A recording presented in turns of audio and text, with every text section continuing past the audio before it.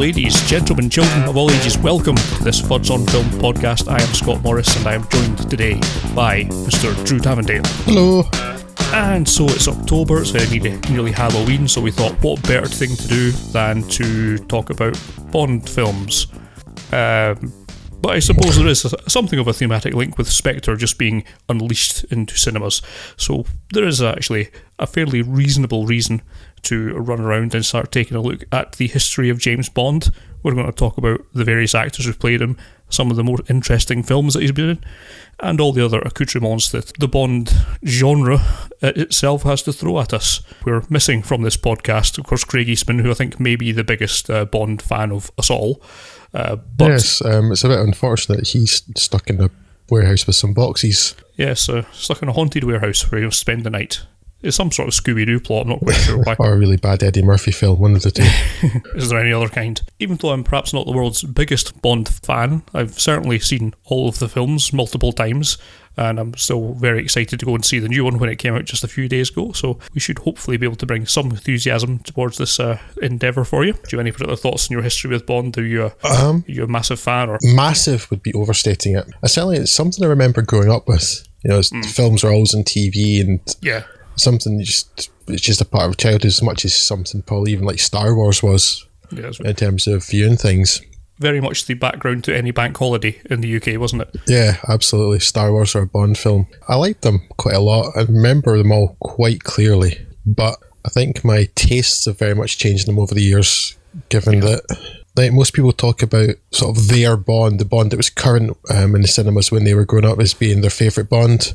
And that's never been the case with me, but my Bond, as that would have been, I used to quite like and now despise, so I've got quite a different history with Bond. Changing tastes, just as the franchise has changed somewhat over the years, although perhaps not as much as it perhaps should have done over the, 53 years.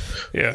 Dr. No was 1962, so 53 years, yeah. Yeah, wow. So it has to be the longest running film franchise. I suppose we must start at the very start. Dr. No, and of course this is the very first outing for Bond, barring some pub quiz trivia answers that you can get if you want to go with the strange TV adaptation or the radio plays, but for most people the original Bond is of course Sean Connery. Yes, it's a classic. He's who so many people think of as the Bond, not just because he's the first, but that certainly comes into a lot. And I don't think we appreciate now that the books back then really were very popular, and the books are sort of a very much secondary, possibly even tertiary thing to Bond now. Yeah, you hear Bond and you think of the movies, but they were popular books, so quite an anticipated movie. Yeah, have you ever actually read any of them? I've read Casino Royale. Yeah, I've done the same, and I really could not get past that. I struggled to finish that book because it's very difficult to get through a book where it starts talking about things with the sweet tang of rape.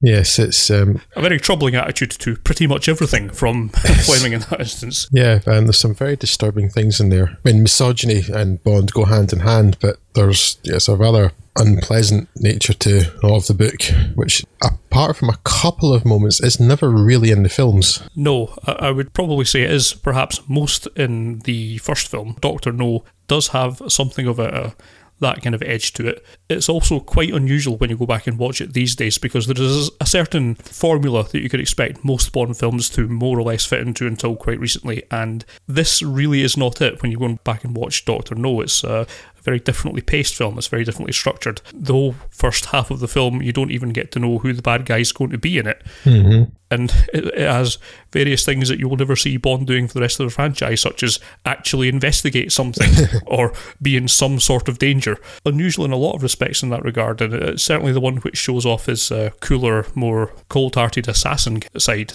The whole "that's a Smith & Wesson, you've had your six" moment still kind of lives very vividly for me. Mm-hmm. It's also a bit drier, the wit in there, and it's the very first film, but even then the famous one-liners are in there, but they're not over the top like they became very quickly, and particularly by the Roger Moore era. And Dr. No, there's sort of the occasional quip, but they're quite dry, and the character's just, he's cool and like sort of both senses of the word there, and sort of measured and composed, but with a sense of humour. not almost becomes a clown by some later films, literally in the case of Octopussy, but the less said about that, the better. What surprised me so much is how well Dr. No holds up. Some aspects of it don't. The effects work obviously is not up to par with what you'd expect from the films these days, but if you can really see past that, the actual film itself, I think, is one of the stronger ones in the entries I think in the series. Even the editing feels reasonably fresh 50 years on, actually. Some of the jump cuts in there that for early 1960s, not that common. And they're still quite effective now. Famously doesn't have the Bond song, but does have some music in it too, and it just like keeps the tone just up quite nicely without being forced. And sometimes in the other Bond films, the music seems a bit forced. Yeah. Everything about Dr. No in that regard is a bit more relaxed. Relaxed, and you hesitate to say realistic in a franchise such as this, but of any of them, it's certainly the most realistic until you get into the modern era. Most grounded, at least. Well, until you get to the man with the metal hands. That is true, yes.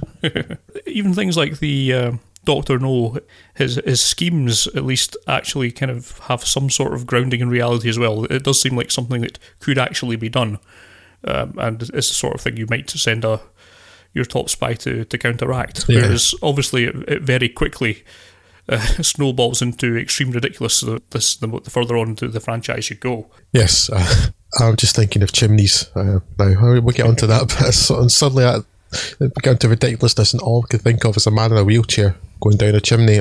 Oh, whoa. How did it get to that? It didn't even take that long. It's only 10 years.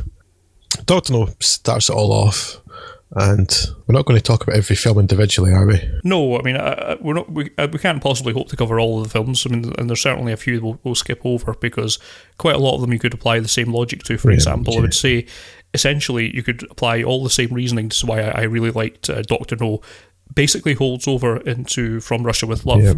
It's very similar in that kind of regard. It's still quite low term, but it's still very enjoyable. So after Dr. No turned out to be a rather large success, decided, well, perhaps we should make more of these in a way that every film producer since has done, because sequels are what it's all about nowadays. In this case, it was another film that was lowish key in the same way that Dr. No is. It's not quite the same massive take over the world type plans, no layers inside volcanoes or anything like that. And yeah, From Russia with Love, I think, is probably my favourite. It's the first one with the theme song, but one I happen to really like. And it starts introducing some of the tropes that you see later in the Bond films, and it's realised that Spectre all quite early actually, and you get to see Blofeld and Rosa Klebb and things. So all things that they would come back to repeatedly over the years. Some of the things that stick out for me from Russia with Love is it's part of the kind of recurring franchise of him jetting off to exotic locations, which you kind of had in Dr. No, but I think this is the first one where it starts giving you the kind of tourist guide to places you would like to go and see. It's perhaps where I harboured this ambition to go to Istanbul from seeing this as a kid. You just wanted to go in that wee underground bit with all the pillars in the water. Yeah. It's got that. It still has a reasonable amount of what you could still loosely call spycraft in it, but you're starting to see elements of the Bond formula getting in there. Quite effective supporting characters in this one as well. Yeah, I'm thinking in particular of Kerim Bey, who I could happily seen him like a proper spin-off franchise with him in the lead would have been quite cool as well. Yeah, but it's also got its fair share of misogynistic things going on, women wrestling stuff basically for entertainment of men, that sort of thing. Which series all struggle to get away from. In some cases, doesn't seem to have tried at all. It's not one that quite fits into the formula yet. So the first two kind of stand apart from pretty much the rest of the series, I would say. Yeah. Up until perhaps the start of the Daniel Craig era. Yeah. So for Russia with Love, Dr. No sort of stand on their own. The third film, though, which again, every film had been more successful than one before for quite a long time. The third film is probably the one where the formula really gets set. Yeah. So third one is, of course, Goldfinger. You have the plot to irradiate the world's gold supply, which is a particularly weird plot, but very fitting of how things would go on in Bond films. And, the iconic bad guy with his henchmen. And it's an enjoyable film. It's got some great lines, the real classic, Do you expect me to talk? No, Mr. Bond, I expect you to die. There's some just really good scenes in that with the laser cutting up between Sean Connery's legs and stuff. But you've got Q with his gadgets. You've got the gadget car, the evil Bond girl who turns into somebody that helps him in the end. All the things that would be in pretty much every film after is really established in Goldfinger. My abiding memory of Goldfinger is for some reason I always thought this was much further down the chain than it actually was, because before I kind of revisited these a few years ago, they do have a bit of a tendency to kind of merge in the memory. But I've always thought that the moment where Honor Blackman stands up and announces "I'm Pussy Galore" and the response is is probably the point where Bond got substantially less interesting for me, because it's this kind of start of the formula that they'll keep going back to time and time again. But you have to respect Goldfinger for being the first in there. It establishes the template that everything else is being stamped out from. So yeah, such a great amount of historical value that it's very worthwhile watching, and of course it's still tremendously enjoyable because by this point Connery's playing Bond is basically second nature. It's, as you say, as the most start of the iconic villains and henchmen, clearly better action scenes, night and day from the earlier stuff. Basically you can see that they've learned and their practice and everything just feels that much more polished by the time you get to Goldfinger. Yeah. Sort of like, oh, right, yeah, we know how to put this together now. Everything feels that bit slicker. And a bit more budget, I think, but it wasn't. It's more just because there's largely the same crews working on all the films so far. Right, we're familiar with the character, we know what to do here, everything feels that bit slicker. It's a much higher production value in that film. As you say, much better action scenes too. Everything's just handled better. So they're progressing, but they just, unfortunately, after Goldfinger, don't progress so much in other ways. You could probably apply that to the next few films in the series, but of course, with Goldfinger, you have to respect any film that's got Burt Kwok in it. and that scene with the mafia henchmen in it, which was lovely, because it's a whole scene full of 10 or so mafia wise guys all sounding exactly like you'd expect a stereotypical mafia wise guy to sound. It's the film that particularly sticks in the memory because it just has so many iconic scenes. Odd Job with his hat, flinging it at the statues, and then in the bars in Fort Knox. The classic, there's been homages to and parodies of it in so many things, of the countdown timer that stops at 007 and the bomb, all those sorts of things that just had such an impact on the Bond films themselves and so many other films too. I'd say that while this established the formula, Thunderball again is just another slight refinement of that. Yeah. Where you're dealing with Spectre's plan to steal a nuclear-equipped bomber, or essentially it's the same kind of idea again. It's more emphasis on the action, less emphasis on any kind of investigation at all. Mm-hmm. I mean, it's particularly tenuous in Thunderball. I mean, isn't Thunderball the one where basically it starts with him going to a spa and then uncovering this plot? Yes, that's the one, exactly. Don't forget the jetpack in Thunderball either. And I think Thunderball, actually, more than any film, really matters to start off. The one where they came up with a title that they thought sounded good and then had to backfill a song into it, which has been another hallmark of the Bond series. Like, the name of this makes no sense at all. Let's fix the song. And so you've got Tom Jones singing about something being like Thunderball without that having any meaning at all for any person on the planet, which is kind of endearing in itself that they kept trying to do that. But yeah, they're unremarkable in terms of like being spy films. They are becoming just action films at that point. And I remember when I was rewatching them a few years ago too, that's where I was actually starting to lose interest. But rewatching them, thinking, I don't like these as much as I used to, because the action scenes just don't hold me like they did when I was a kid. I would far rather see spycraft and investigation. Half an hour of people running around in an oil rig firing machine guns at each other. It's just tremendously dull. Yeah, and that element of these Bond films is going to age worse than anything else, isn't it? Certainly the points where you're talking more about the spycraft stuff, that will still hold up and would still hold up many years from now. That's why things like The Bruce File is still quite watchable these days. Whereas, well, even that franchise was not immune from it. If you go back and watch The $1 Billion Brain, then you wouldn't want to watch The $1 Billion Brain. Exactly. It's perhaps disappointing that you're almost starting to get into the diminishing returns era with the formula already, but I still think that Thunderball's one of the better Bond films. It's not at the point where they've battered the formula to death. Yeah, and still has a few very interesting things with Largo as the villain's still quite entertaining. The action's still okay. I just think it gets bonus points for having the Bond girl getting a toe from a turtle. which is not a euphemism. Okay.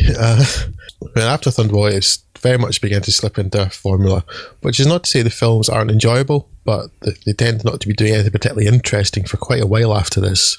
Yeah. We can just touch briefly on It's You Only Live Twice. You Only Live Twice is kind of at the point where it's now getting ridiculous. I mean, the point that's always stuck in my mind about You Only Live Twice and how you can see how this has been affected the progression of the franchise is that the first time you hear, well, I believe it's the first time anyway, the first time you hear the Bond theme back in From Russia with Love during the film, what's he doing? He's stalking around a hotel room looking for various bugs and that kind of thing, setting up elaborate little tells like hairs across doors and all that kind of thing. So it's basically little bits of spycraft. When do you hear it in You Only Live Twice?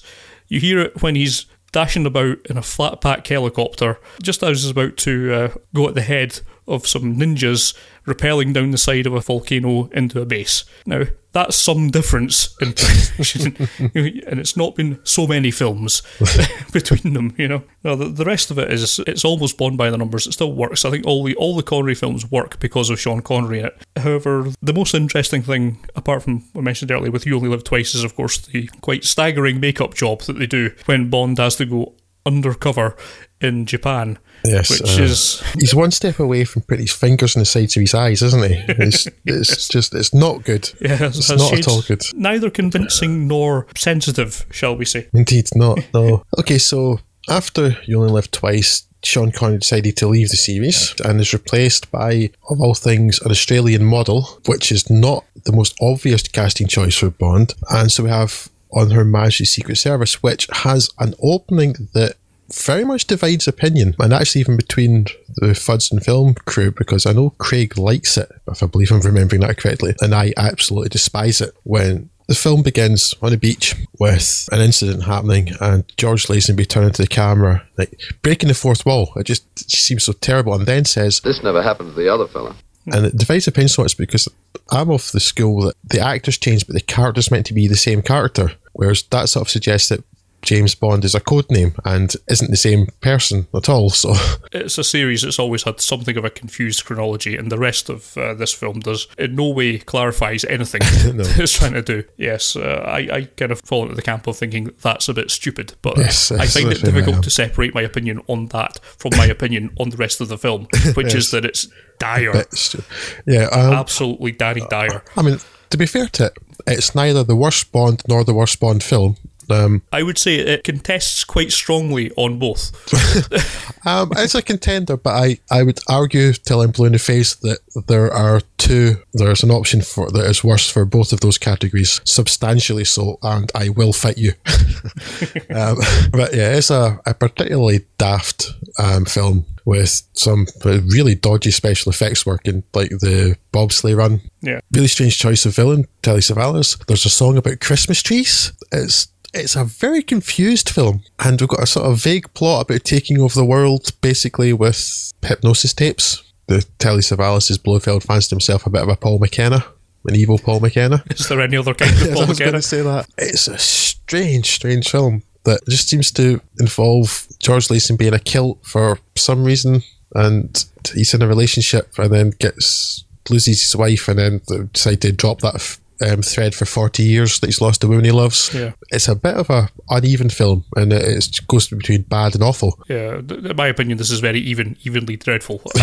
In the main, he's not helped out by anything that's going around him, but the simple fact is that George Lazenby is not Bond. He in no way convinces in the role. I can kind of see why you might want to go for some unknown actor, given you wouldn't want anyone carrying too much baggage to the role. Could be seen as a very valid casting strategy, but how you got this lump, I don't know. The most obvious thing is to compare and contrast to what's just went before. Comparing to Connery. You got Connery prowling throughout his move. He's got this kind of sense of physicality that he always seems to be just a moment away from jumping or pouncing on someone, be it a villain or a woman, and just the way Lazenby just flounces around. Connery, when Connery fights, actually looks like he could believably punch people. But Lazenby's terrible in a way. He just sort of flails around, windmilling his arms wildly. He's just terrible in all the action scenes, and he has very little charm to kind of coast through the rest of the film either. Yeah, he's quite wooden, and I say quite wooden in the way that, like, you know, Oak's quite wooden.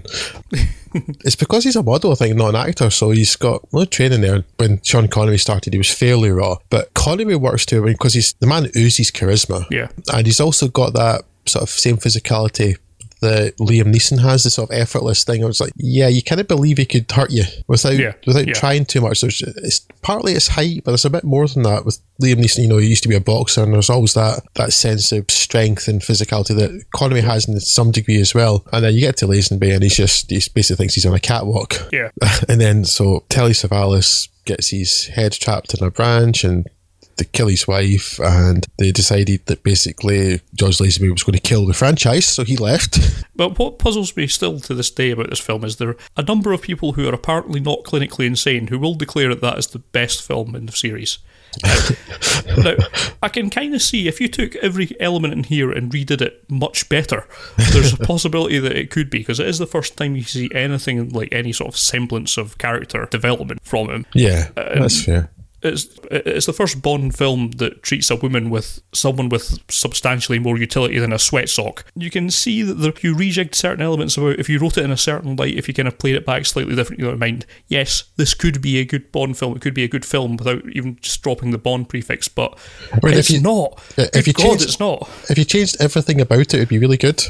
But, I know people really like that film. I don't understand where they're coming from. Yeah, I'd get like the idea, like the execution. No, not so much. All of which led to the Broccoli's reversing into John Connery's drive with a dump truck full of dollar bills and just unloading that on the ground. Dollar bill, y'all. Yeah, so we come back. Connery comes back for Diamonds Are Forever. Slightly, well, at least to begin with, it seems like they're going slightly lower key in terms of the plot, which of course doesn't last. And for the most part, again, it's fairly formulaic. I mean, there's not too much value to be had talking about the plot, I think. What interests me more with the film is one characterization thing is like having openly gay characters in the middle of a 1960s big budget film like that was kind of unusual. I don't want to use the word brave, but certainly bold.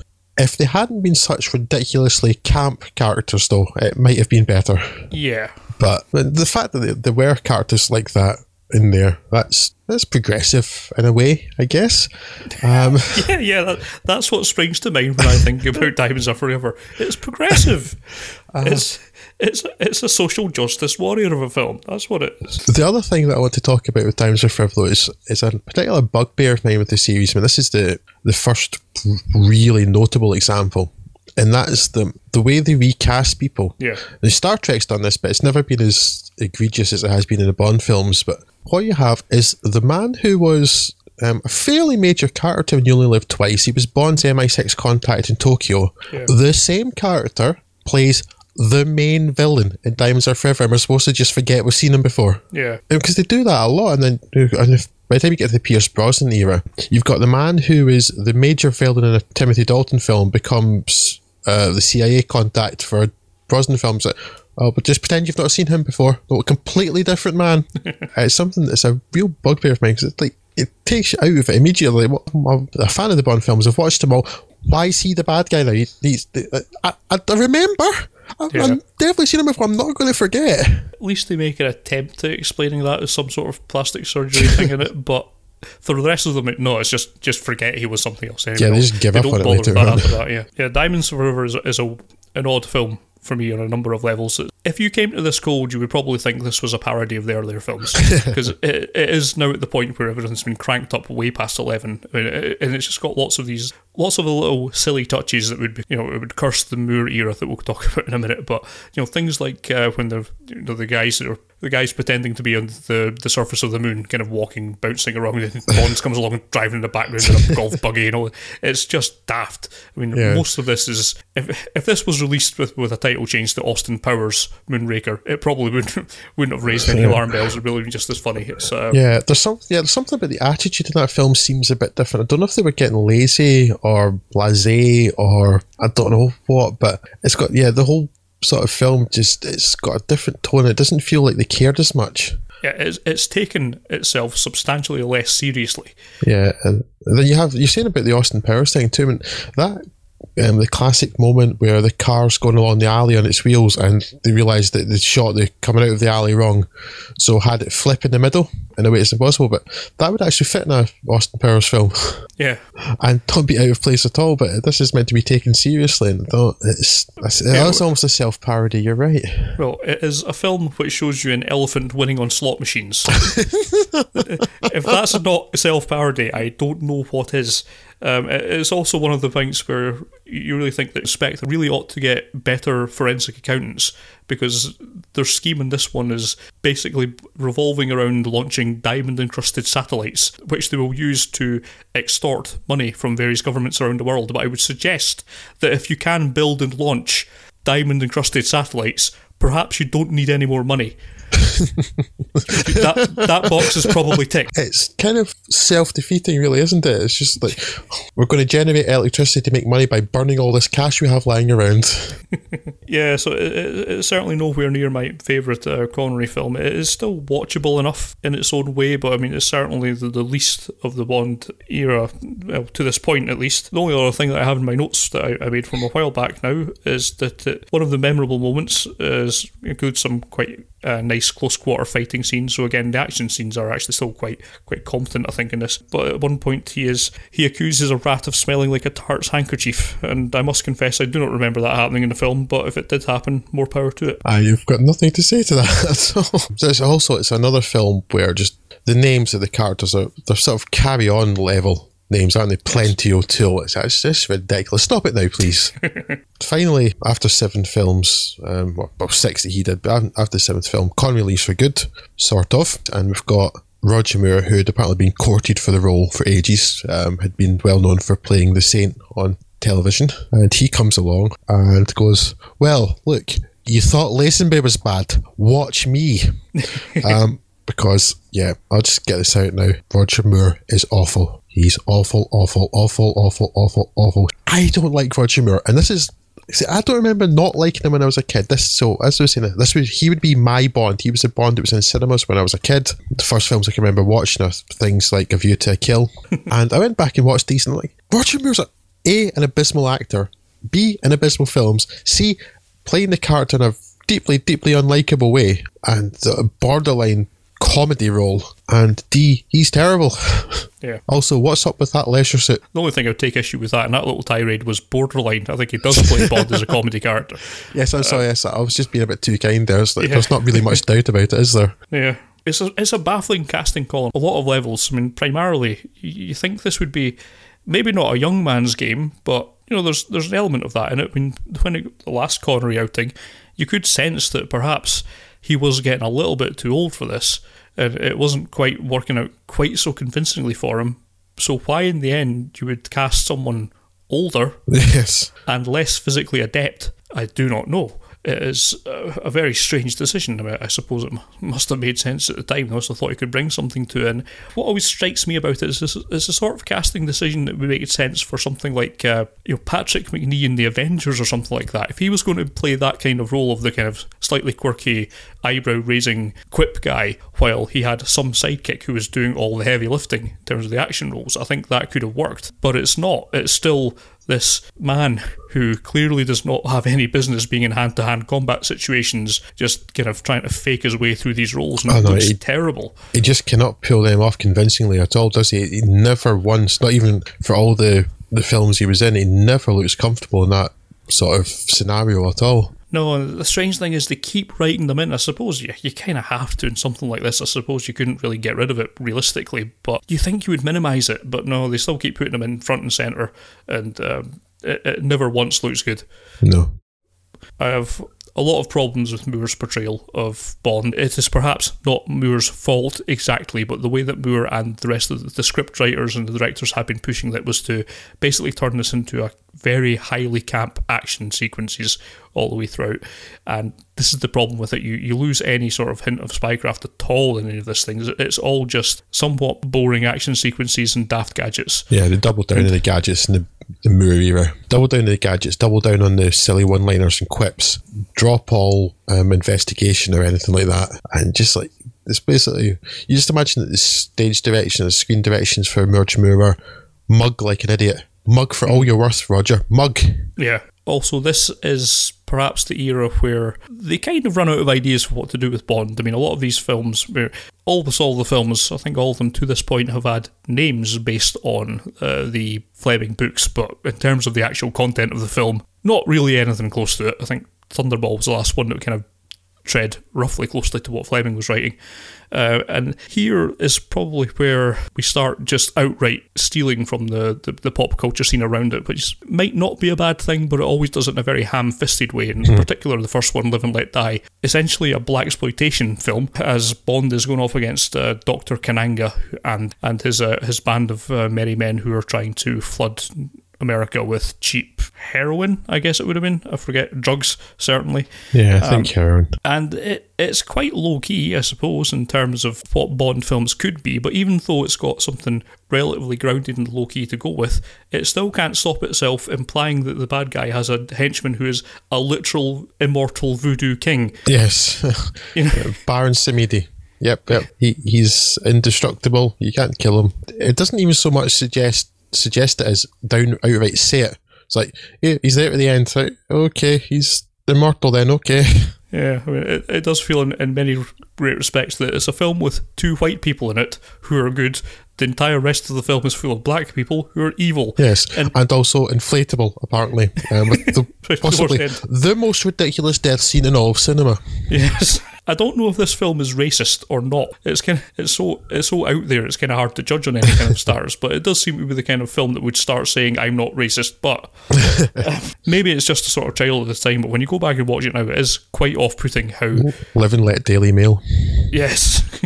If you're going to start comparing it to sort of earlier Bond films, you can't possibly argue that this doesn't have better action sequences than, say, Dr. No. The technology has come along so far. However, it's still just a very bad film, and it feels there's lots of things I just don't like on it. I mean, in particular, it's the first introduction to Louisiana Sheriff J.W. Pepper, who keeps popping up and down these Moore-era films like a bad smell. You just cannot get rid of him, and he's never once been funny or amusing or diverting, and it annoys me no end. No, I would agree with that. Although I just find that's kind of a feeling I feel to most of the Roger Moore era Bond. And in the interest of me A, staying awake, and B, not losing the will to live, I really like to rush through Roger Moore as much as I can, because I can't stand him. I cannot stand the man. And it doesn't help that he's just in a succession of awful films. Yeah, I remember quite liking the next one, Man with the Golden Gun, but when I watched it again, it's dreadful. Yeah. And Christopher Lee's dreadful. I would have remembered him being a great Bond villain, but nope, dreadful.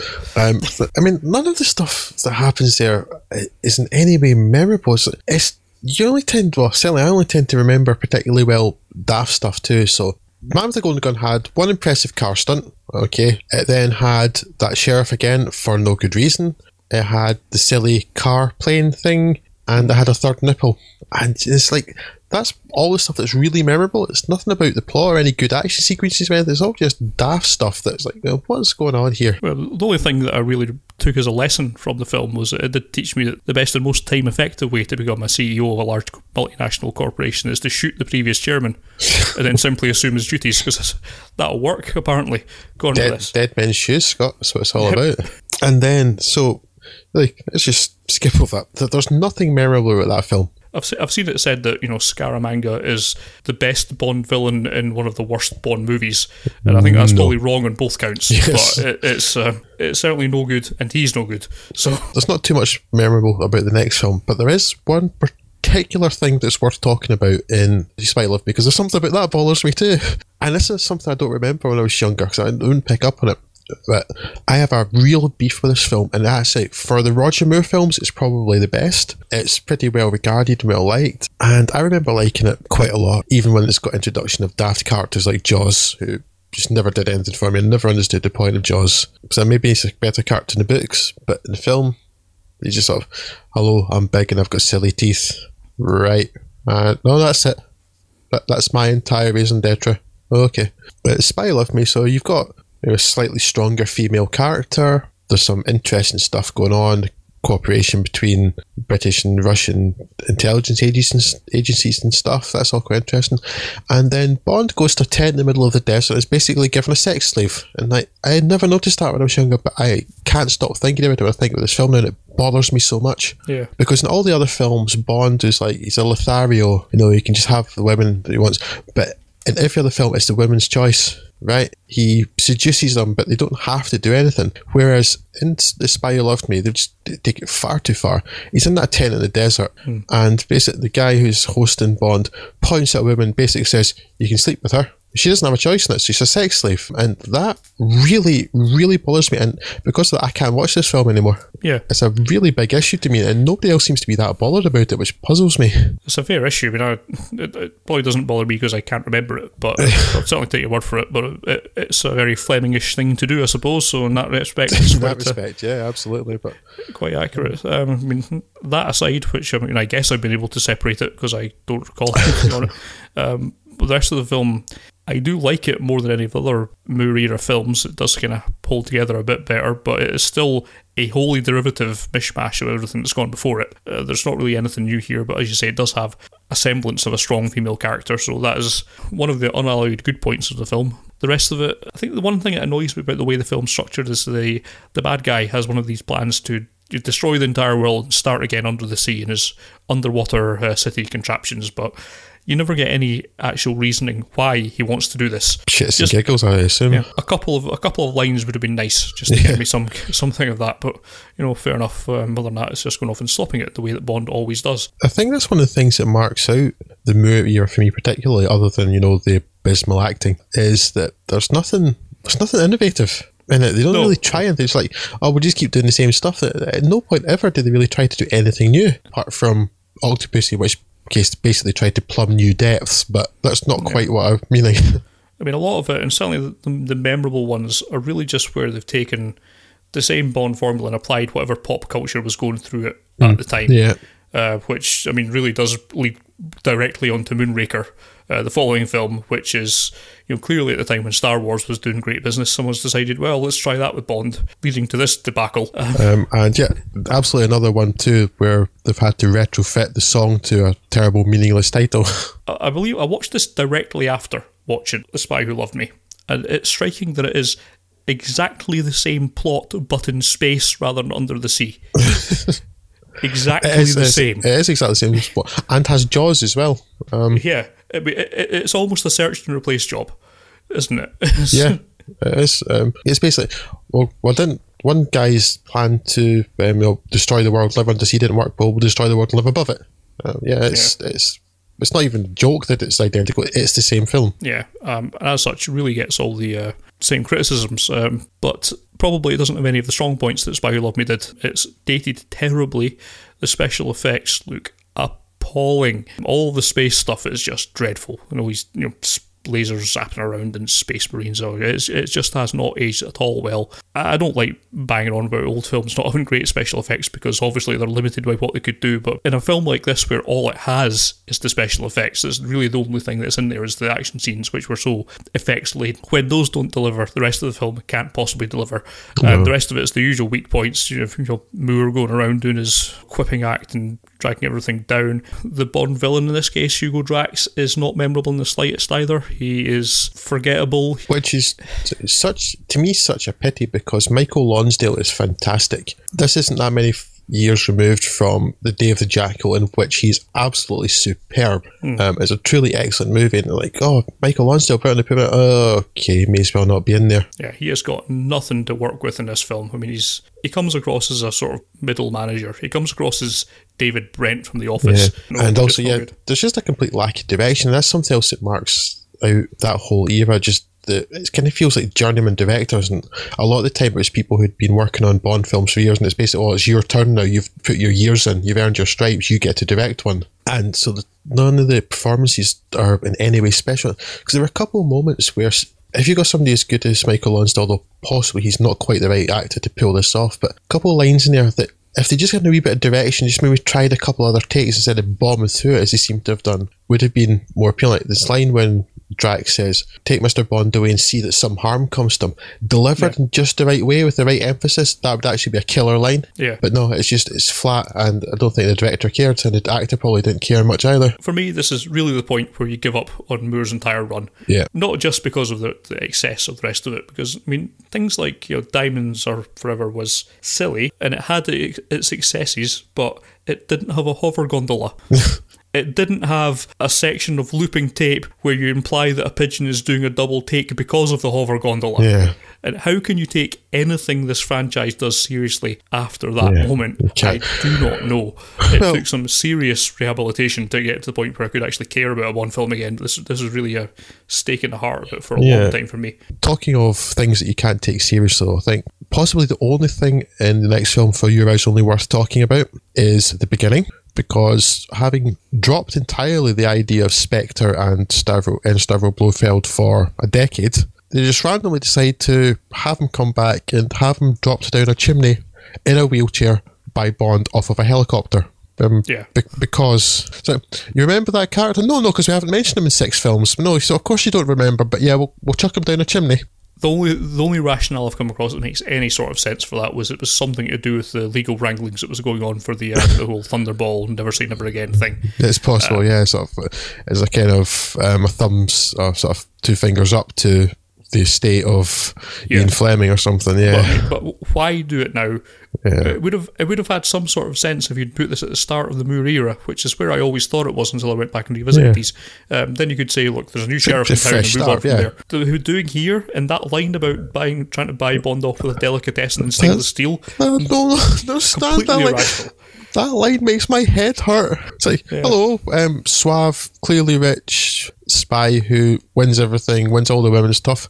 Could we corrupt you with a stainless steel delicatessen? No. Oh, my head hurts now thinking about it. Absolutely Scott, what does it mean? I have no idea what it means. There's a whole mix of very strange things going on in this film. Curiously, I find it one of the least objectionable to watch from the Moore era because it is just quite weird in the way that everything hangs together. There's lots of just strange things. It's not a good film by any stretch of the imagination, but if I was forced to watch Moore films, this would be probably second on the list after The Spy Who Loved Me. But yes, certainly not something I would look out for. And then you get on to Octopussy, which we won't talk about. Please, we won't talk about. No, there's nothing good in Octopussy. Nuclear circus, clown outfit, Tarzan overdubbing. Lots of really bad ideas in Octopussy. Not a single good idea, but lots and lots of bad ones. 3 of my least favourite things in the world. You have Roger Moore, bad Bond films, and clowns in the same film. Yes. This is possibly the nadir of the Bond series for me. It is just abysmal, and I don't want to talk about it. I'll cry. You're playing a sort of a Joker version of Steven Berkoff. If Steven Berkoff's in a film, it's obviously going to be terrible, so you don't need to talk about it. So, we move on then we'll just quickly finish off the Moore era, which obviously didn't finish quickly enough, with a film that, again, has promise because it has Christopher Walken in it, who we all love. Yes. And so Christopher Walken comes in, Max Zorin plan to, and we're talking like really grand plans here on a sort of the level of Lex Luthor and Superman the movie level of plan here. Let's just crack open the San Andreas Fault. Similar, yeah. Blood Silicon Valley, we're cracking open the San Andreas Fault with a few explosives because I understand that's exactly how that would work. Big set pieces in the Golden Gate Bridge and things. It should all be really good. Christopher Walken just should be having a laugh. But he does. Excellent. Right on schedule. Easily the most terrifying Bond girl. Yes. Grace Jones is a frightening woman. But again, it's nothing memorable about it. It's just here it is. There's been no progression in the series at all for Roger Moore. Nothing changed. Every film is much like the last. Nothing's changed, but I think obviously you can't stop time, and this is another one where it was rapidly becoming the point where you could not possibly imagine Roger Moore doing another film after this because he looks old in this film. Yeah, he does. I mean, he's you can't really criticise someone for just having time happen to them, but you can criticise the casting of the film. I think they should have been looking around for alternatives. Well, from Live and Let Die, but in particular, the last 2 films we've seen him really not being capable of doing the things that are asked of him here. And that really dampers this film. Zoran should be great, but somehow he just doesn't deliver. Again, it has to be direction, I suppose. If anyone can play an over-the-top villain, by God, it should have been Christopher Walken, but it just doesn't really hang together all that well. It's a fitting end to the series. It kind of goes off with a little stumble. It's not as bad as Octopussy in my book, but certainly it's a bad film, and certainly a cap to this terrible Moore era of films, all of which have really had the same flaws, and that flaw is Roger Moore. Yeah, really nothing progressed during that era at all. They started off bad, they stayed bad. They never tried to change anything. Also, they figured the money they were getting was enough. It's just all marked out just a lack of care. Journeyman directors are saying people haven't put their time in and getting a go, and it's a very unforgettable era. So the Moore era having blissfully drawn to a close, we don't have to put up with them anymore. Moved on to yet another new Bond, who, I remember, Scott, you saying to me years ago that you thought that Timothy Dalton was actually, because I'd always disliked him from what I could remember, but you said you thought Timothy Dalton was a good Bond in bad films, and having revisited his efforts a few years ago, I'd have to say I broadly agree with that. Yeah, I mean, I think if you watch the first half of The Living Daylights, I mean, I think it's actually a decent film. It's a decent film overall, but I mean, in particular, the first half, or certainly the first third, is a really good Bond film. And then it can't help but get inflicted with the kind of silly flaws of going over the top and having them escape in cello cases and just silly things like that. But Dalton does a tremendous job as Bond. He comes in immediately, kind of seems comfortable in that role, is credible, looks believable, gives it his own little twist as well. He's a great Bond who was wildly underserved by the material given to him. Yeah, that's it, exactly. So The Living Daylights, I think, is certainly his best of the two. Not that he was given a lot to work with. But yes, as I say, that first third of that film where he's dealing with the extraction of the KGB agent who turns out to kind of double cross them, leading to the whole rest of the film, does, I think, a pretty good job of showing you why he could be such a good Bond. He immediately starts having good chemistry with the rest of the MI6 guys and Q and all that kind of things. He just feels like he belongs in that role, and he does a great job of that. The second half of the film kind of falls a bit flat once you deal with the KGB threat and you're left with just the weapons dealer who's... I watched this literally a week ago and I can't remember what his goal was. He's just trying to start a civil war or something, or trying to get some KGB guys elected in sense. The plot just kind of falls away from memory. The whole second half of it is just a bit of a non-entity to me, but it's a real shame because that first half is very strong. Yeah, it's just a pity because Dalton, he's a kind of slightly rougher, gruffer, kind of angrier Bond, and that's actually what's quite appealing. It's very much getting away from the Roger Moore era. Yeah, you can't imagine this guy in a clown suit. No, absolutely not. So kind of it doesn't take any. Basically, this Bond, he's kind of slightly meaner, not less charismatic, but sort of less pleasant, and that's a nice change actually. Yeah, you start off with Living Daylights, decent start to the film, goes downhill massively, and then you have no idea what's going on with the plot. Also, it does have one of my favourite cold opens with the training on Gibraltar. I think that works very well. Yeah, it's a great introduction to the new Bond, if you know what I mean. The new actor playing him. So I mean that's quite appealing. Then you possibly the less said about the next film. From appealing to appalling. Yes, License to Kill. Ridiculous film, quite astonishingly 80s. I mean, there's nothing about that film that doesn't say 80s, possibly 80s straight to video movie. It is terrible in every way. This is the kind of film that I can sort of start to mount a defence in the terms that I can kind of see what they were going for. The basic elements of this film would fit in quite well into the modern era, I think. Obviously it'd be done differently, but I mean, the whole point of him seeking revenge for his best friend and all that kind of thing, that would work as a framing device for a film in the modern era, but it clearly didn't work with the film that they've been given, and the whole thing looks curiously low budget, which is something that's never been applicable to any of the rest of the films.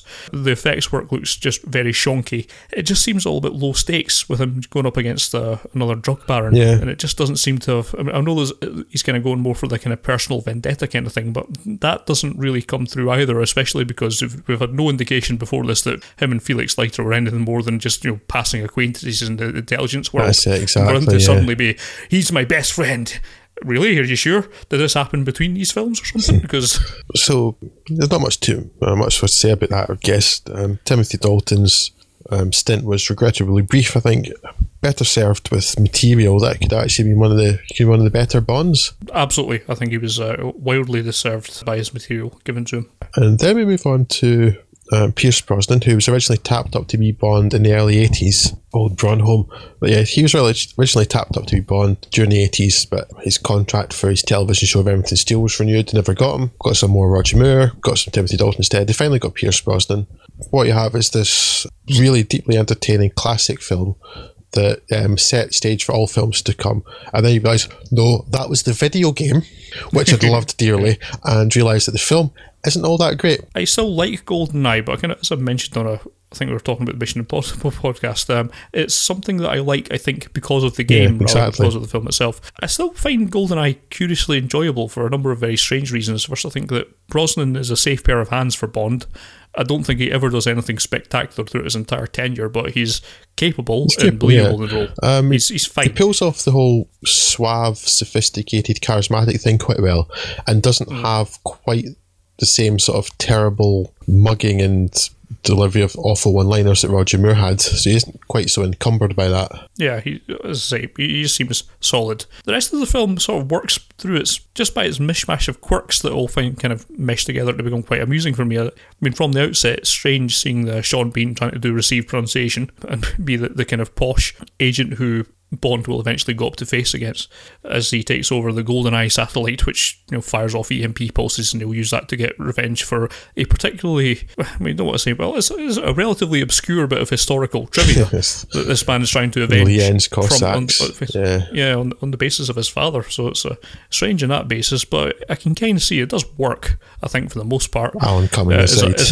Certainly it works as a revenge plot, but the other strange things, just the casting of it's weird. As you say, Alan Cumming, who doesn't belong in anything, and other weird things. I mean, I can almost get behind Robbie Coltrane being the ex-KGB, now mafia kind of guy, but why on earth does he have to have a girlfriend who's Minnie Driver murdering Stand By Your Man? I have no idea. I do not know what's going on with that. There's a number of weird things that's going on in this film, and that kind of what drags me back to, and it's what makes it the most memorable and my favourite of his era. It's a very strange film. I think it just about works. Again, it's got another quite well realised female Bond lead, Bond girl in Natasha's. She's quite competent and also doesn't take up with any. Yeah, and also integral to actually saving the day at the end as well. So that's a fairly uncommon thing, which is quite nice to see. Yeah. So I mean, I like GoldenEye.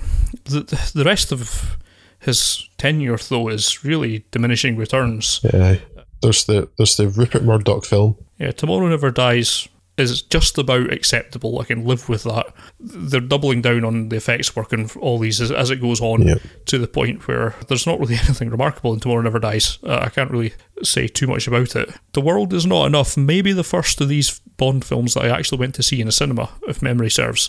And I hadn't watched it since then, and I didn't want to watch it. And it was only because this podcast I did. It's not very good at all. No, they would have been better off since they put your man Bobby Carlyle in there. See if they just made the villain Begbie. Unfortunately, you can say that about anything Robert Carlyle is in. If he played it as Begbie, it would have been a better film. But, so the magical man who feels no pain because he has a bullet in the middle of his head, there's not much going on there.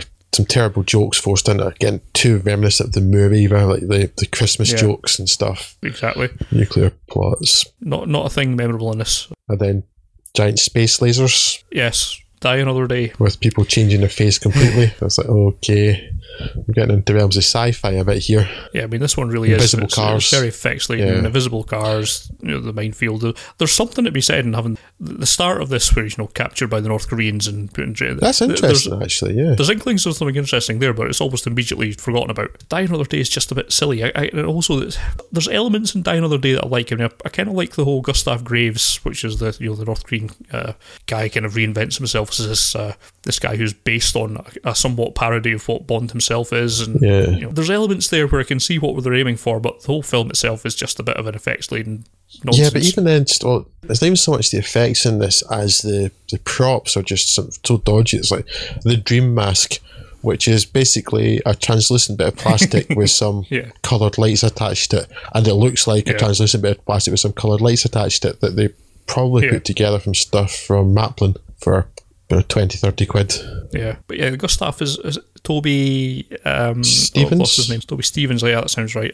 He has a fine line, sort of sneering delivery, which I think works quite well. He's one of the better Bond villains. Yeah, he's quite an appealing character like that. Yeah, this supercilious nature, sneering. Yeah, because he's looking down on Bond, and that works quite well. It's frustrating. There's a good film in Die Another Day somewhere, but it's not made it onto the canvas at the end of the day. No. And when you look back on the whole Brosnan era, well, none of those films I think are really dreadful. There's nothing that plumbs the depths of the Moore era, but generally it's just all a bit forgettable. Really, the only thing that these four films did of any real use for the franchise was its updating of the MI6 agency staff. Of course, this is where you start seeing Judi Dench as M, who's very effective in it and will go on to play quite major roles in the next era. So that is perhaps the real one thing that changed out of these four films that had any kind of lasting effect on the franchise, and was certainly a positive in my mind. So, talking of which then, like so many other things around about the same time, Bond got rebooted, whereas the rest, all on Her Majesty's Secret Service side, all seemed to be largely a continuation of the same character. They said, right, we're going back to the beginning here, and this was a Bond film that was basically in the mould of the Bourne films, yes. Which was odd, ironic at least, because the Bourne films were very much like, what we're going to be is not Bond.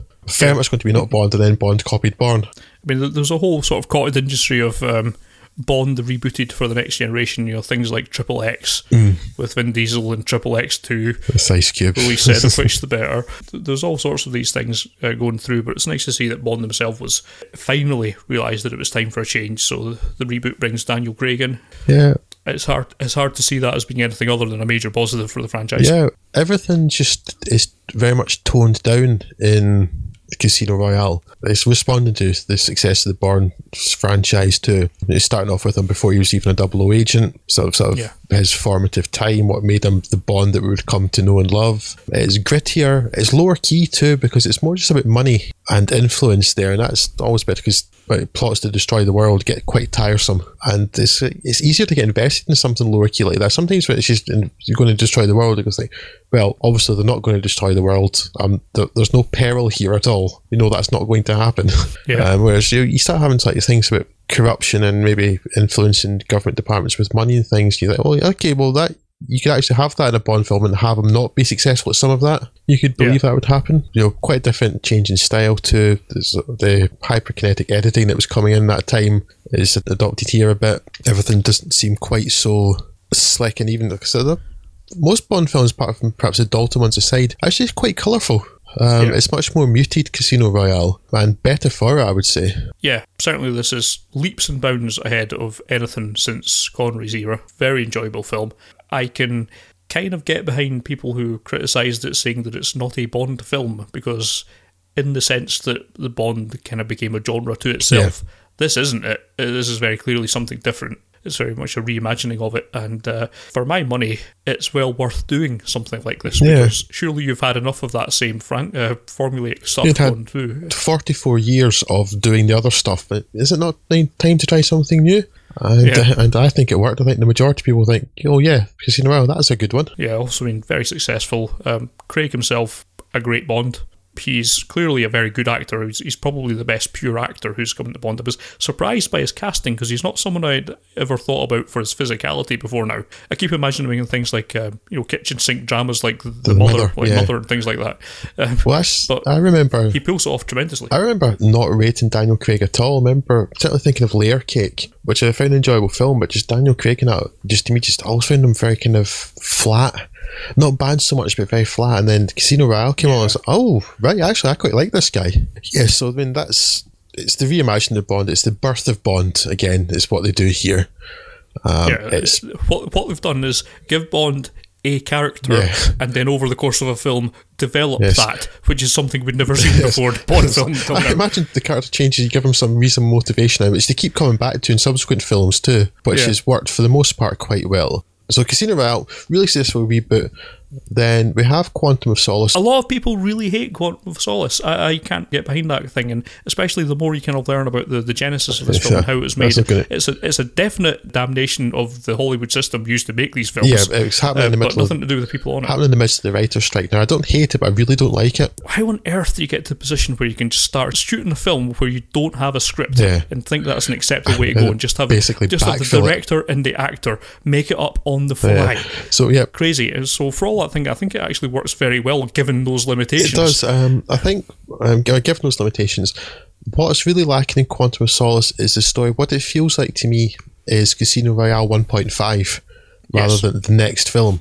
And but again, when it gets to the action scenes, when the hotel's blown up at the end, I begin to lose interest. When you're finding out about this shady organisation, Quantum, that's controlling people around the world, I was like, well, that's really interesting. And then it's like, we'll just shoot some things for it, and I switch off again. So again, there's seeds of something interesting there that, for various reasons, the writer's strike perhaps being one of them, never really got fully developed, I don't think. Even despite that, I think it works on a number of levels. Particularly, I think it's another one where it's got a good Bond girl role who's strong and doesn't need to give in to Bond's whims, and works on a level where you don't need to caveat it in the way that you have with all the rest of them. Well, I suppose there is one slight one at the end where Bond needs to kind of save him from the kind of burning fire, but even that's sort of set up with how their character came about in the first instance. So I think on a number of bases that it works quite well. It does introduce the whole kind of Quantum, the whole bringing of evil syndicates that you didn't know about before. That stuff kind of works very well. Like you say, it does kind of just have to end in a fireball because they didn't really have anything better to do with it, I guess. But even despite that, I think it still works well enough. It's not my favourite of this era, but it's by no means a disgraceful entry in the series. And then we come on to Skyfall, which for me probably rivals Casino Royale for quality. Yes. In this case, you've got something from M's past rather than Bond's past coming up to cause problems. A superb, possibly one of the most memorable Bond films there's ever been, I think. Javier Bardem's fantastic in this film. Yes. He's creepy and camp and scary, but smart at the same time. He's a really interesting character. Motivation, perhaps not strong, but you've got to consider that he's perhaps not hugely mentally stable, so you add that together, it makes that quite appealing. It's not, and because it's about M's past, it becomes less about Bond, and that makes it more interesting too. It's like, so you're getting character development, but of a different character, which is something they hadn't tried before either. Yeah. And then, so also with you having a transition of characters too, so Judi Dench is stopping, and you're introducing Ralph Fiennes in a surprisingly toned down role for him to become the new M. Naomi Harris becoming Moneypenny. There is progression here, and sort of, they're touching back to the old characters and things, but in a way that doesn't feel too forced. Yeah. Unlike Spectre. We'll get onto that. And so you've got a compelling story. The action set pieces in this actually, for the most part, don't turn me off quite as much as they have done in other films. I mean, maybe because it's hard to be turned off by being barraged by a helicopter gunship, but it's not just some men running around with AK-47s on an oil rig. Plus, before that, you got the awesome bit of Bond trying to home alone his old place by setting up various booby traps. That's great, And also you've got the actual death of a major character, which they've not done before. But, but per film, some characters have died, some Bond girls and stuff. But even look back to License to Kill, when they wanted to give Bond some motivation, and they couldn't even bring themselves to kill Felix Leiter. They just had to get his leg gnawed off by a shark. But this one, they've actually bit the bullet, so to speak. Yeah, so Sam Mendes in here, really good form, really strong script in Skyfall. For another film where they've had to backfill the title song, but I think one of the more memorable title songs in the last couple of decades, probably. Yeah, so it's really successful because it's got a memorable villain. They do real good things with the characters. They actually show some bravery and kill a character off, a major character, a very well liked character, and as well as at the same time transitioning to sort of the next stage. It's successful in so many ways, and there's very little that I don't like about Skyfall. Yes, I enjoyed it immensely. There's one thing that annoys me in that whole of that film, where they blow up the MI6 office apparently by hacking a gas main. Yes. And I don't think that's possible. No. I've seen a gas main and it's a pipe. You can't hack a pipe. I think maybe they got the idea from Die Hard 4.0, where it's like, well, we'll basically just send all the gas somewhere, that'll blow up, and the gas travels as fire, apparently, along pipes. It's the most efficient way of doing it. Yeah, but apart from that, it's minor things, and the hacking bit with Q when Javier Bardem escapes, it's like, okay, that's a bit computers in films never accurately represented. That's another prime example of that. Bond, for the large part, is shied away from computers. Skyfall, really successful, probably rivaling Casino Royale for best of Daniel Craig's output so far. Things are looking... Just want to echo everything you say there about Javier Bardem, who's excellent in this. Amazingly creepy. That bit where he kind of takes out his teeth, jaw kind of thing. Ooh, but it's creepy. Great stuff. I just like there's a little bits of sort of homoeroticism to it. Just add that extra little frisson that's makes him a more character when he's interrogating Bond on the island, and it's like there's just wee touches like that, and you're not. I mean, is he gay? Is Bond responding to that? Or is he just like messing with him? And but just it makes the character that much more interesting because you don't quite know what's going on there. Yeah, it's like that wee hint of sexual tension, perhaps. But yeah, it's it just makes him such an interesting character because it's played so well by Javier Bardem as well. So it's all set up really, really well. And then Spectre comes out. Yes. Now, I suppose I should preface this. Sorry, I watched this on Monday. We're recording this on Friday, just after it came out. Now, when I was sitting in the cinema, I would say I enjoyed this almost as much as I enjoyed Skyfall and Casino Royale. Lucky you. I thought while it was going through, it worked okay. It bombed through quite well, with one notable exception. Perhaps get ahead of myself. Spectre, of course, sees the return of the evil organisation that Bond's been plagued with for so long. It's headed up. Blofeld, in this instance, is now played by Christopher Waltz, who you would think would be an excellent safe pair of hands. Yep. The plot itself sees a MI6 under threat when a rival government agency, which is more about computer surveillance and that kind of thing, is kind of trying to take over the MI6's operations, and it turns out that this is also in the pocket of Spectre. There's a few things that I did like in this film from the start. I thought it was an effective opening, the whole Mexico City thing, although from my Mexican wife, apparently not a particularly realistic portrayal of Mexico City. That said, it puts him on the trail of Spectre, and he sort of, after killing a Spectre hitman, he sort of starts unravelling a lead, which brings him to the whole organisation and trying to uncover that, and so on and so forth. The problem with Spectre is that it's really standing up to no scrutiny whatsoever. The one thing that I think didn't work at all on any level, in the most mundane level at all, was there's a car chase between the big bad, the big physical threat in the film is played by Big Dave Bautista from the WWE. Or Jaws 2.0 is basically what it's like. He's basically half Jaws, half Odd Job. And as bad as that sounds. So there's one thing two things annoy me about the film. One, most of his action occurs in a car chase, which is no way to show off his physicality, and also it's a very boring car chase. They managed to combine... They're trying to combine some of the exposition with a car chase, which is stupid, boring, and insanely long bit of film. The other thing that annoys me about having Dave Bautista in is that, from having seen him before in his WWE days, this is a man who looks incredible in a sort of sharply tailored suit, because when you put like a kind of tight-fitting suit on a guy that size, because he's an incredible physical specimen, it looks incredibly impressive. And clearly, the guys that were writing this film saw that and thought, well, let's take that, but instead of just stealing it outright, they've put their own flourish on it, so they've tried to dress him up as some kind of foppish dandy by giving him waistcoats. I mean, really, he's just a step away from having like a pocket square and a little pocket watch and perhaps some kind of monocle and top hat. Ludicrous. Absolutely ludicrous. He looks like a clown.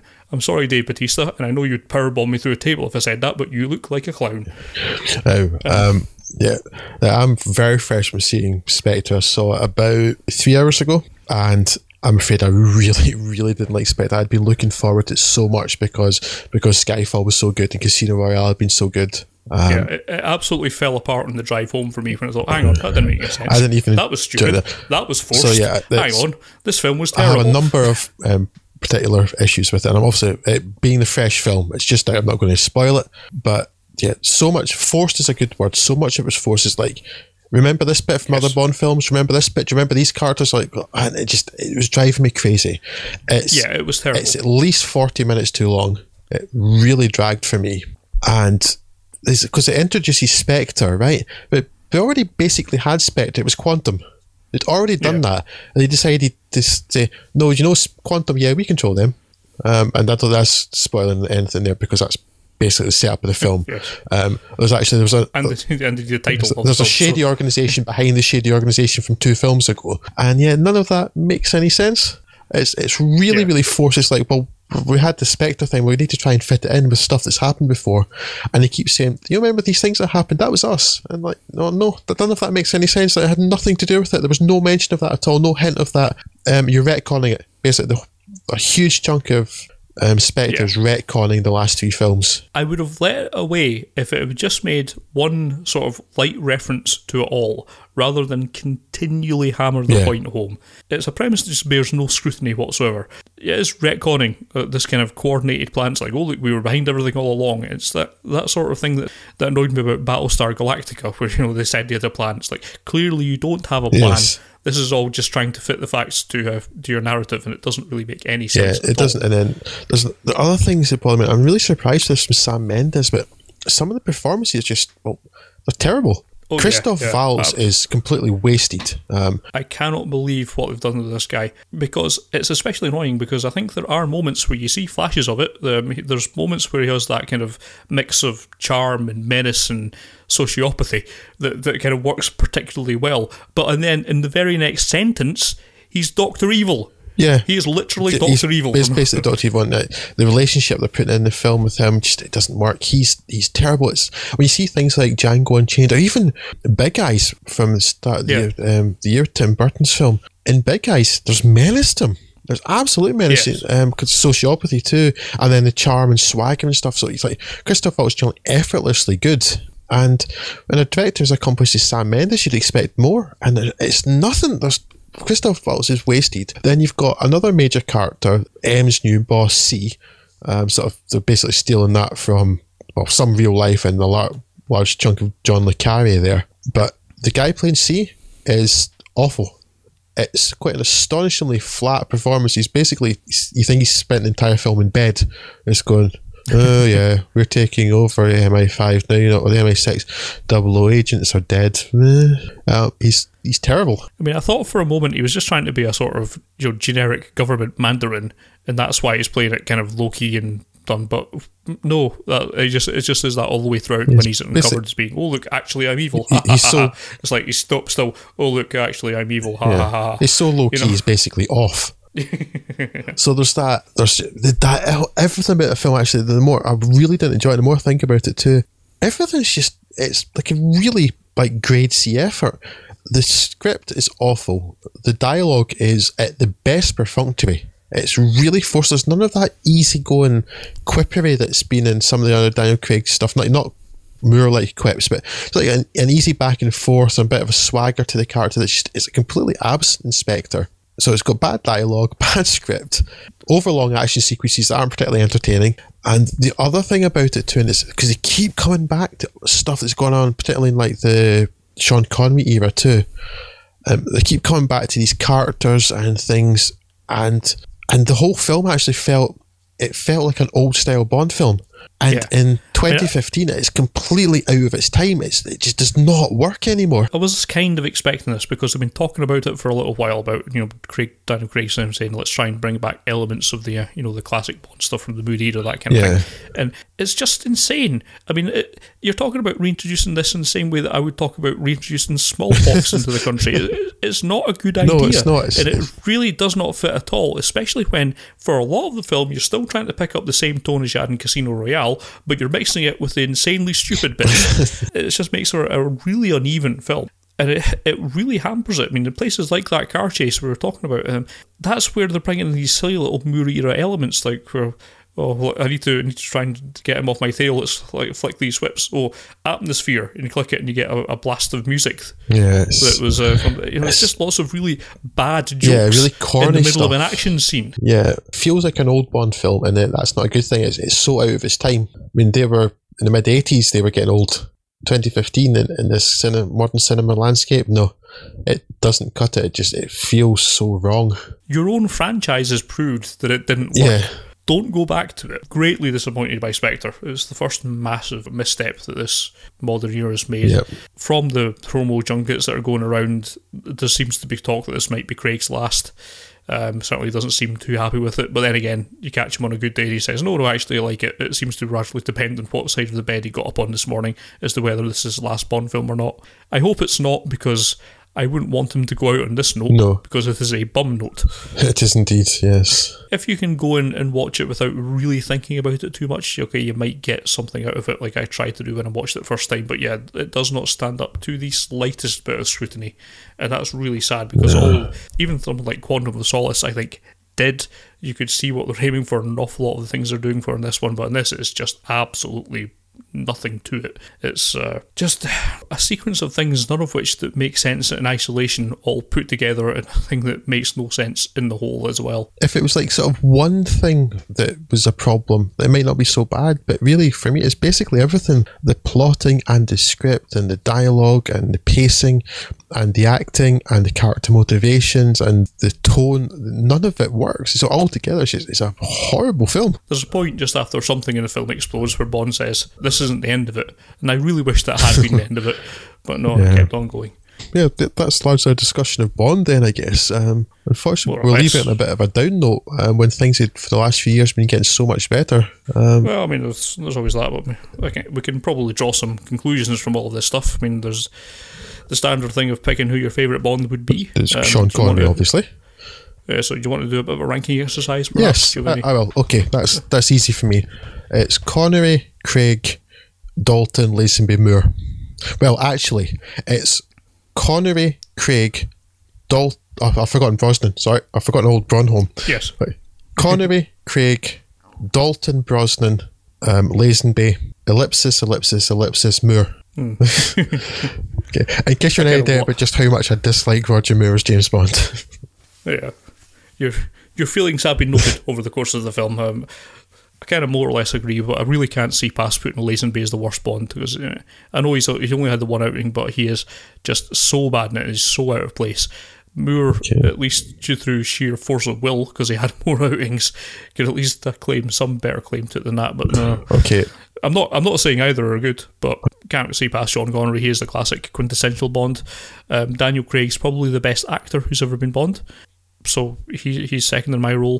Third, Dalton, again, I think he's just I have a soft spot for wasted, him. I think in terms of these films. Wasted on the role. You could arguably put Brosnan above him. I think Bronholm does a solid job, but he's just never too spectacular. Yeah, I'd struggle to choose between him. Bronholm, better films. Dalton, more appealing character. But yeah, we would toss up between them. And then, I think your last two are the opposite order of mine, but... Yeah. Okay. Do you have any favourite or worst films? Yeah. Maybe a top five? Could you maybe come up with something like that? Because my top five is very easy to come up with. So let's look rather than top five, and top three and a worst. Okay, right. So I'll give that a go first if you want.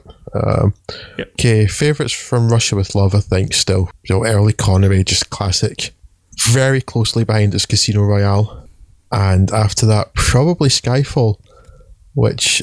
Just because I prefer the style of the newer films now, my tastes having changed a bit. So yeah, it'd probably be From Russia with Love, Casino Royale, Skyfall, and probably maybe something like Thunderball just behind that. I don't like Goldfinger much anymore. I used to like that a great deal, but I've gone off of that a bit largely because I cannot stand that woman. And that also, I always think about that line from Trainspotting, which I won't repeat for keeping this podcast largely clean of language, but and for Honor Blackman, no. Anyway, for worst, Honor Majesty's Secret, no, Octopussy. It's got to be Octopussy. Because it's got so many things I dislike. It's got Moore. It's a terrible film, and it's got a clown in it. Yeah, so Octopussy worst. Okay, you just got a top three and worst one. Well, but simply because I know what it is, I'll go with my top five, especially because a lot of them kind of collapse into each other. But I can't see. I find it difficult to separate Dr. No and From Russia with Love. I like them both quite a lot.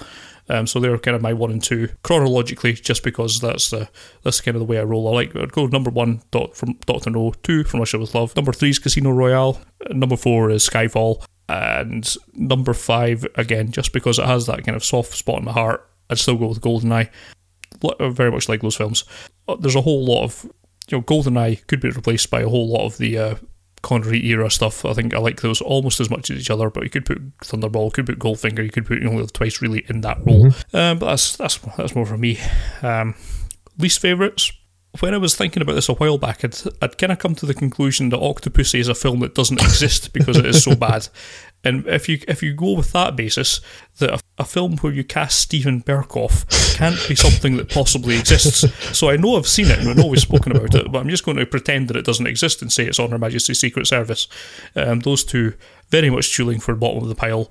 And again, I really don't like Lazenby or anything in that film that happens in that film at all. So yes, on Her Majesty's Secret Service can do one.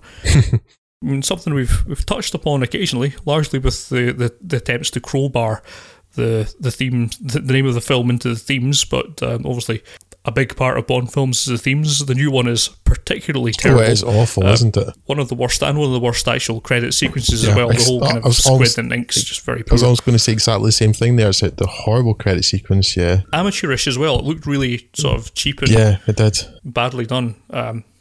Would you have any particular favourites from these this laundry list of tunes? I'll pick three, I think, then, right. From Rush With Love, Matt Monro from Rush With Love, I really like. It's just a really nice tune. So 1960s easy listening, but it's a great crooner singing a great song.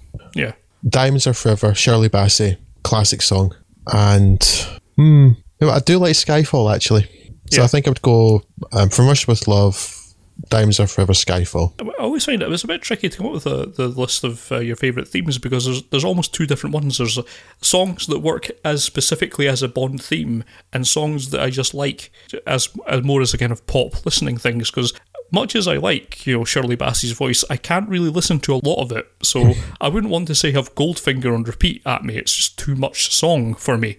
The actual themes that I like tend to be a bit more off the beaten path. The one theme that I really like is Live and Let Die, largely because it's three separate Bond themes smashed into one. One of the most interesting pieces of Paul McCartney's career, I think. So that's really good. It's a terrible film, but I like the track View to a Kill. Duran, yeah. Yeah, it's a good song. It's not a great Bond theme in the sort of traditional Shirley Bassey kind of sense, but I think it's a good track. Again, just in terms of being a song that I like do like the Tomorrow Never Dies. Yeah, Sheryl Crow did that one, didn't she? Yeah. It's a good track. No, actually, I never think about it wouldn't be in my favourite song, but I do have a soft spot for A-Ha's The Living Daylights, actually. Yep, I do quite like that. Favourites. All Time High I don't much care for, because I don't like anything about Octopussy. Yeah, there's nothing else in there that really would be a challenger, I don't think, but apart from maybe Live and Let Die, it's a good song. Yeah, so there's some of my favourites. My least favourite theme, incidentally, is The Man with the Golden Gun by Lulu, which is... because it's Lulu and she can't sing. Yeah, it is an appalling... Plus it has a very playground level of lyrics. It's not really much more above saying, there's a man with a gun, the gun is golden, he shoots people with a gun, da-da-da-da. Yeah, yeah. Do you have a least favourite? Possibly Spectre, actually. It's up there at the moment. It's awful. Yeah. Man with the Golden Gun's pretty poor. And it is a truly horrible song, that's new one. Yeah. Anything else I particularly dislike? I can't even remember. I've never been a fan of GoldenEye. GoldenEye is another one that's had to trying to backfill and to try and fit that into a song, but it didn't work very well. Yeah. There's nothing else that I particularly really, really dislike. From A Few Eyes Only, because Sheena Easton I don't care much for either, but the song is more just sort of forgettable to me. Yeah, nothing about Spectre's doing much for me just now, and this theme song is definitely one of them. So there we go, a bit of a marathon discussion about James Bond for you, but we're still not done with him. The one proper Bond film that you may notice we've skipped is Never Say Never Again, remake of Thunderball, made by a separate company, which is now actually folded back into the original company. Yeah, so we will have a commentary of Never Say Never Again quite soon, worryingly enough for you. So we'll give you our thoughts on that one as we plough through that. Expect much wig talk. Yes. Not really a high point in the career, so we've got plenty of things to discuss about that, I hope. But I hope you join us for that. We'll be with you in 10 days for that. But until then, I have been Scott Morris. I was joined by Drew Davendale. Adios. We'll see you soon. Take care. Bye-bye.